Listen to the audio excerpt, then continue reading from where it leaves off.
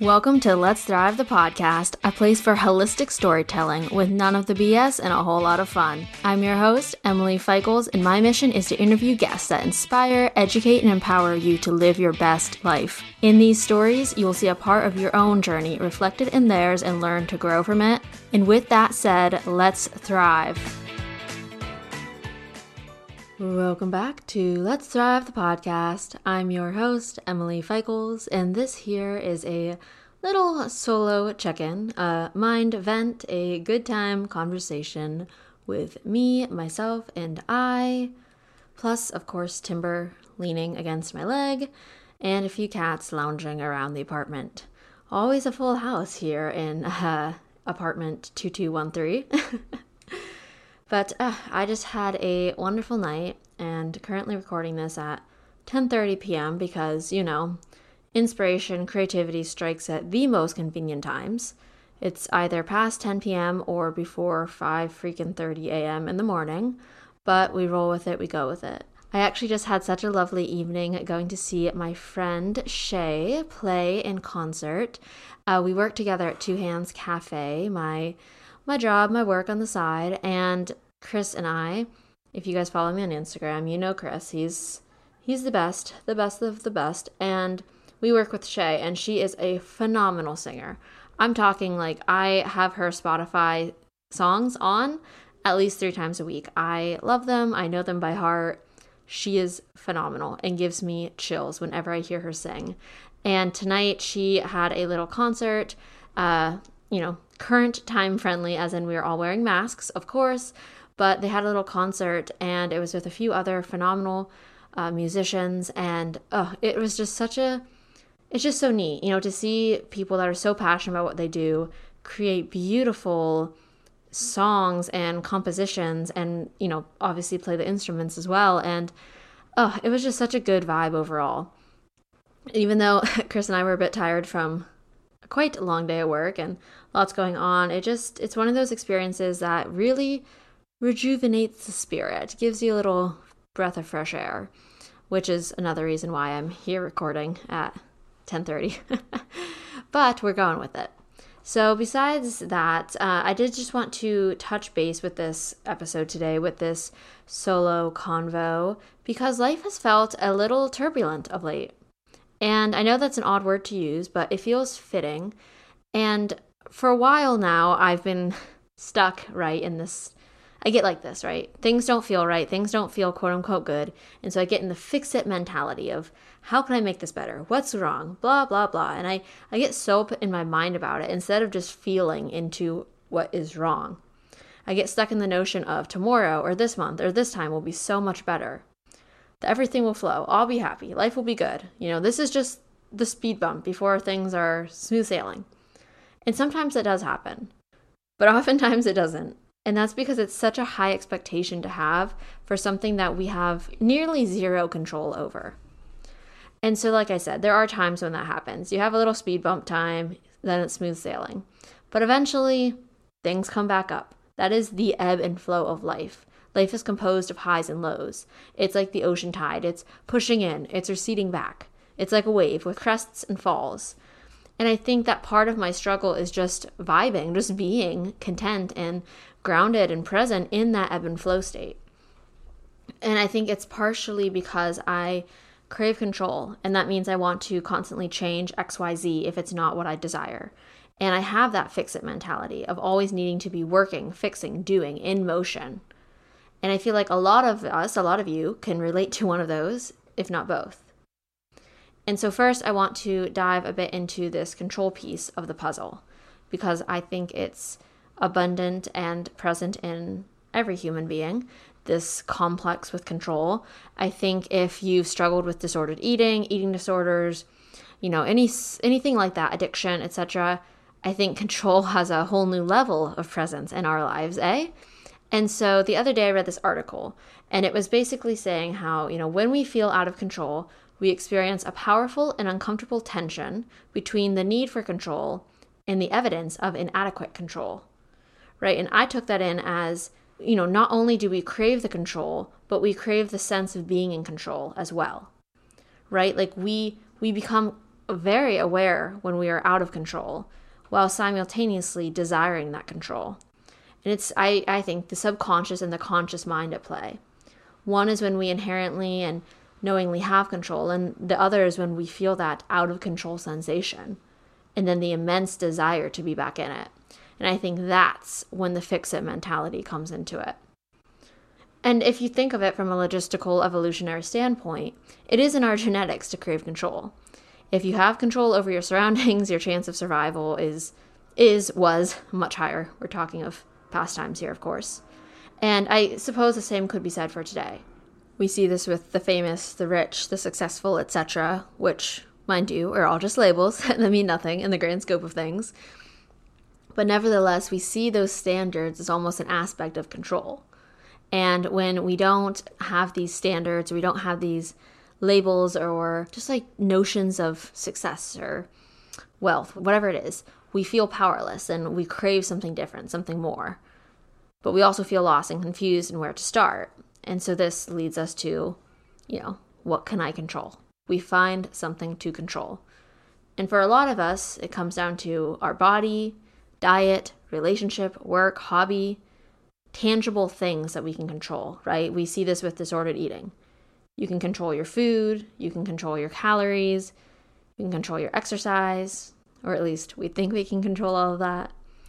And we wind up channeling all of our focus into that one thing that as we subconsciously crave control over another larger aspect of life. Or I don't know about you, but I know for a fact my entire need for control with my eating disorder was not just to control my body and food and etc. It started out because I craved control over life. I've mentioned this before and I brought it up in therapy the other day, having my mom die when I was 10 years old, I remember thinking as a 10 and 11-year-old that the one thing I couldn't control in life was death, right? I came to that conclusion back then of, no matter how much I wished, no matter how much I prayed back then, it didn't matter in the end. Nobody could control cancer. Nobody can control what happened. Nobody could control these aspects of life. And that's a big realization to have, especially as a child. And so of course I craved control. And the easiest thing to do that with was my body, was with food, exercise, all of that. And I think a lot of you could relate, right? I mean, another example, right? It's the idea of going to college and all the money that it takes and all the work that it takes, and it feels so out of control, right?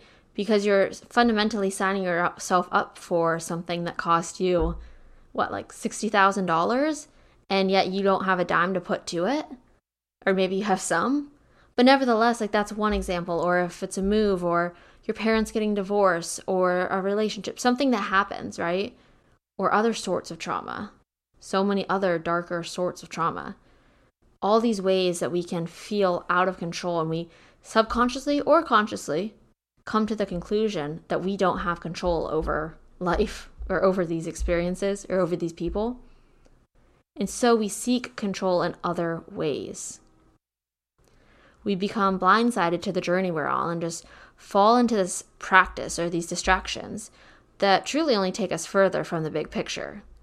And we become stuck in this control loop because it feels comforting, natural, and like it's needed. But it's not. Control is simply an illusion.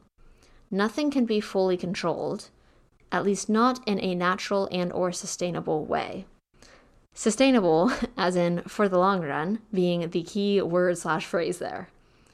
Prime example again with diet culture, right? It gives you the false premise of control when what really happens is that the disordered eating or the exercise addiction takes over your mind.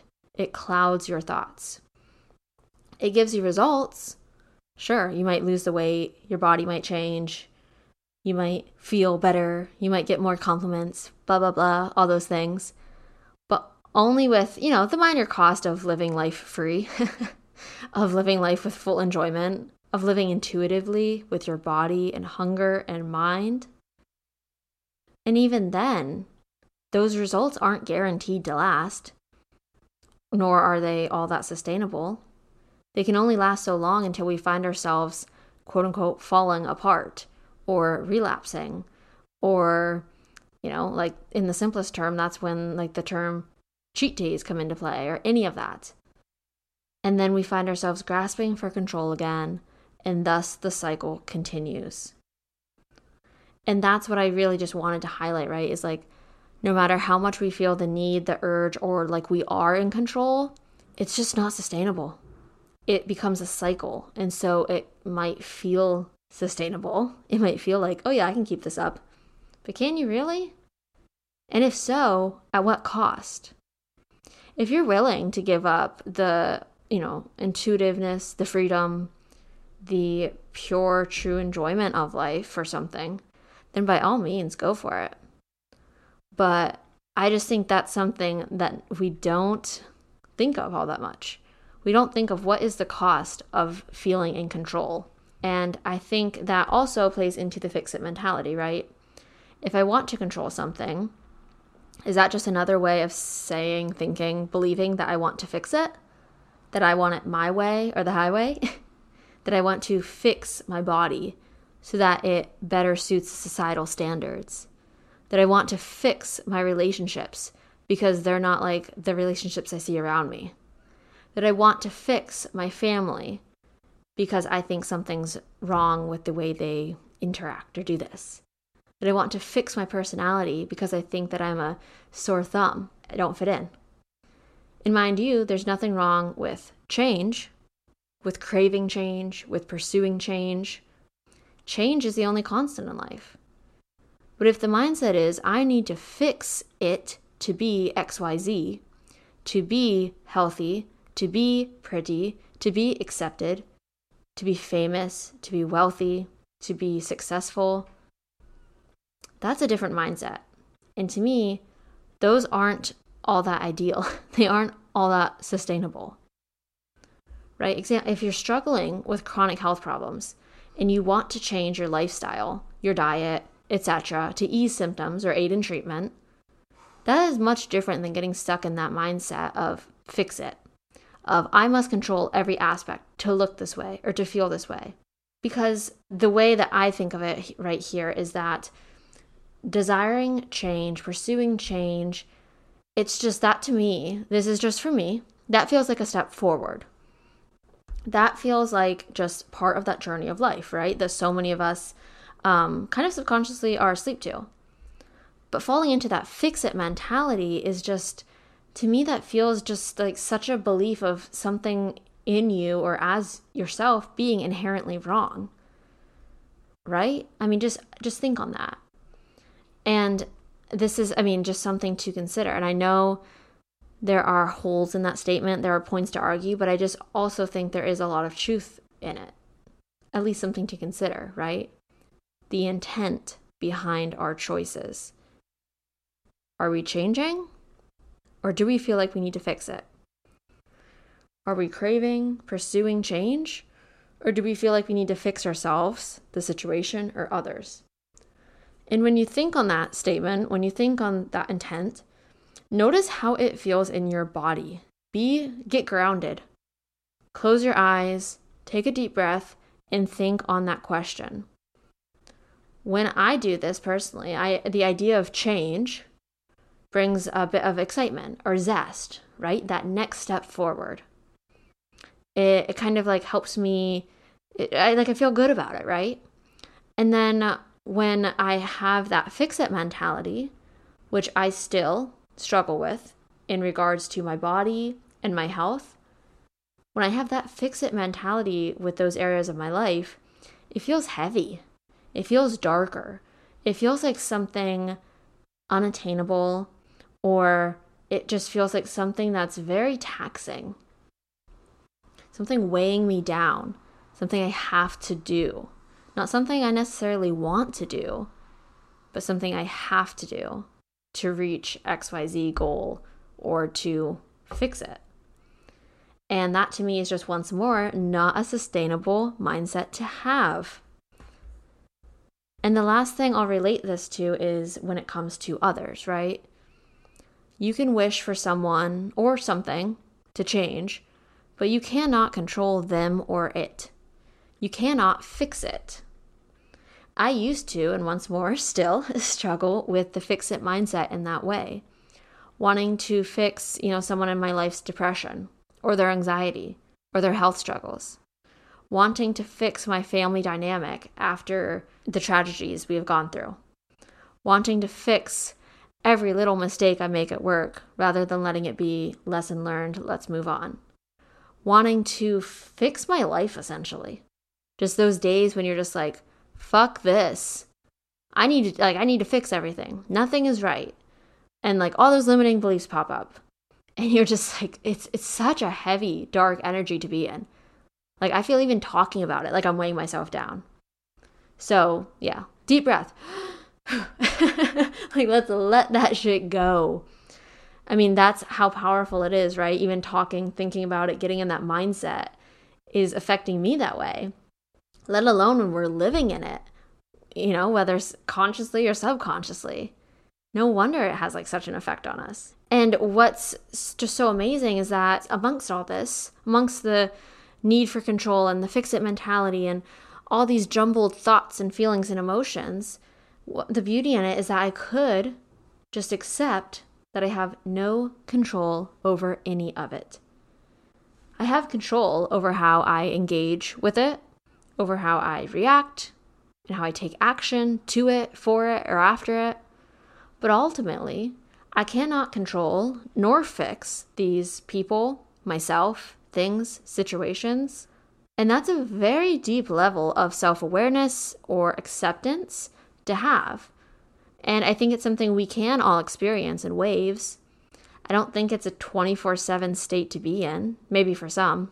Certainly not for me, not yet at least.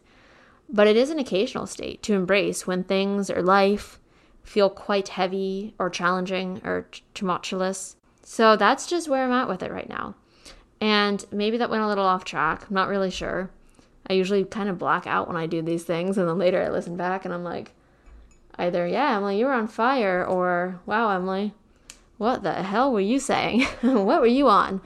But yeah, that's just my 2 cents on control, the fix-it mentality, the intent behind our choices, choosing change, pursuing change, all that good stuff, all that ebb and flow of life. And I just hope that it resonated, or maybe you have something to debate, a point that I made that you don't quite agree with, or you want to expand upon. Like, let's connect. I want to hear how this episode hit home with you, how maybe it helps you, or like, let's debate something. I want to hear thoughts. I think that's just that's one of the greatest things that I've started to really embrace in the past, I'd say like year to 2 years of this self-discovery journey I've been on, is just not being afraid of, I don't even know if I'd call it confrontation, but differing viewpoints, right? Like I'm an open book. Like I say that all the time. You guys hear me say that with even religion, right? Like I myself am not religious, but I am open to hearing everything. I had people literally praying for me at 2 hands like 2 weeks ago. They asked if they could like bless me or something. And I was like, sure, like I'll go for it. Like, I don't believe, but I am open to anything and everything. And the same applies for these conversations, for the guests I have on, and for the thoughts that you have after listening. Like, I want to hear it. I want to ponder and discuss. And I think those conversations just lead to so much growth, both personally and for whomever you're talking with. It allows for new thoughts, new opinions, new avenues of growth to happen. And then those, branch off to other people when they go off and have those conversations with others. So please know that that is my mindset. And that being said, I'm always open to hearing your thoughts. I would really love to connect with you all. I'm on Instagram at Emily Feichels. And yeah, I will say I'm going to start sharing this a bit more in the intros, but as always, like this show has just brought so much light into my life, and I hope it has done the same for you. And if so, just know that when you reach out to me, when you share with a friend, when you share on social media or leave a rate and review, like it's just like an extra step of overall like gratitude and appreciation, and it does not go unnoticed. Like it makes my day, it makes my heart happy, It is what fuels me to keep going. And because of that, and I know it takes time though, and I know it, it, yeah, takes time, takes effort. And so I want to find a way to just, I don't know, help pay it forward. And because of that, I would love to just start offering where, if you leave a rate and review for the podcast, make sure you leave your name or your Instagram handle or a way I can contact you. And I just love if, once every 2 weeks or once every 3 weeks, I'm just going to pick, a random, I'll draw names or whatever it is. And if you're open to it, I'd love to either send you some goodies that I get sent from brands and would love to share, or I would love to just set up a call and connect with you. So it's kind of like if I pick your name, let's have like a 20-30 minute convo chat, a walk and talk virtually, or like I'll send you a little gift basket and just sort of connect with that way. So if that interests you, let me know and I'll start doing that. And yeah, overall would love to hear your thoughts. So without further ado, I'll let you all go on with your day. Thank you as always for listening, and I'll talk to you next week. Bye.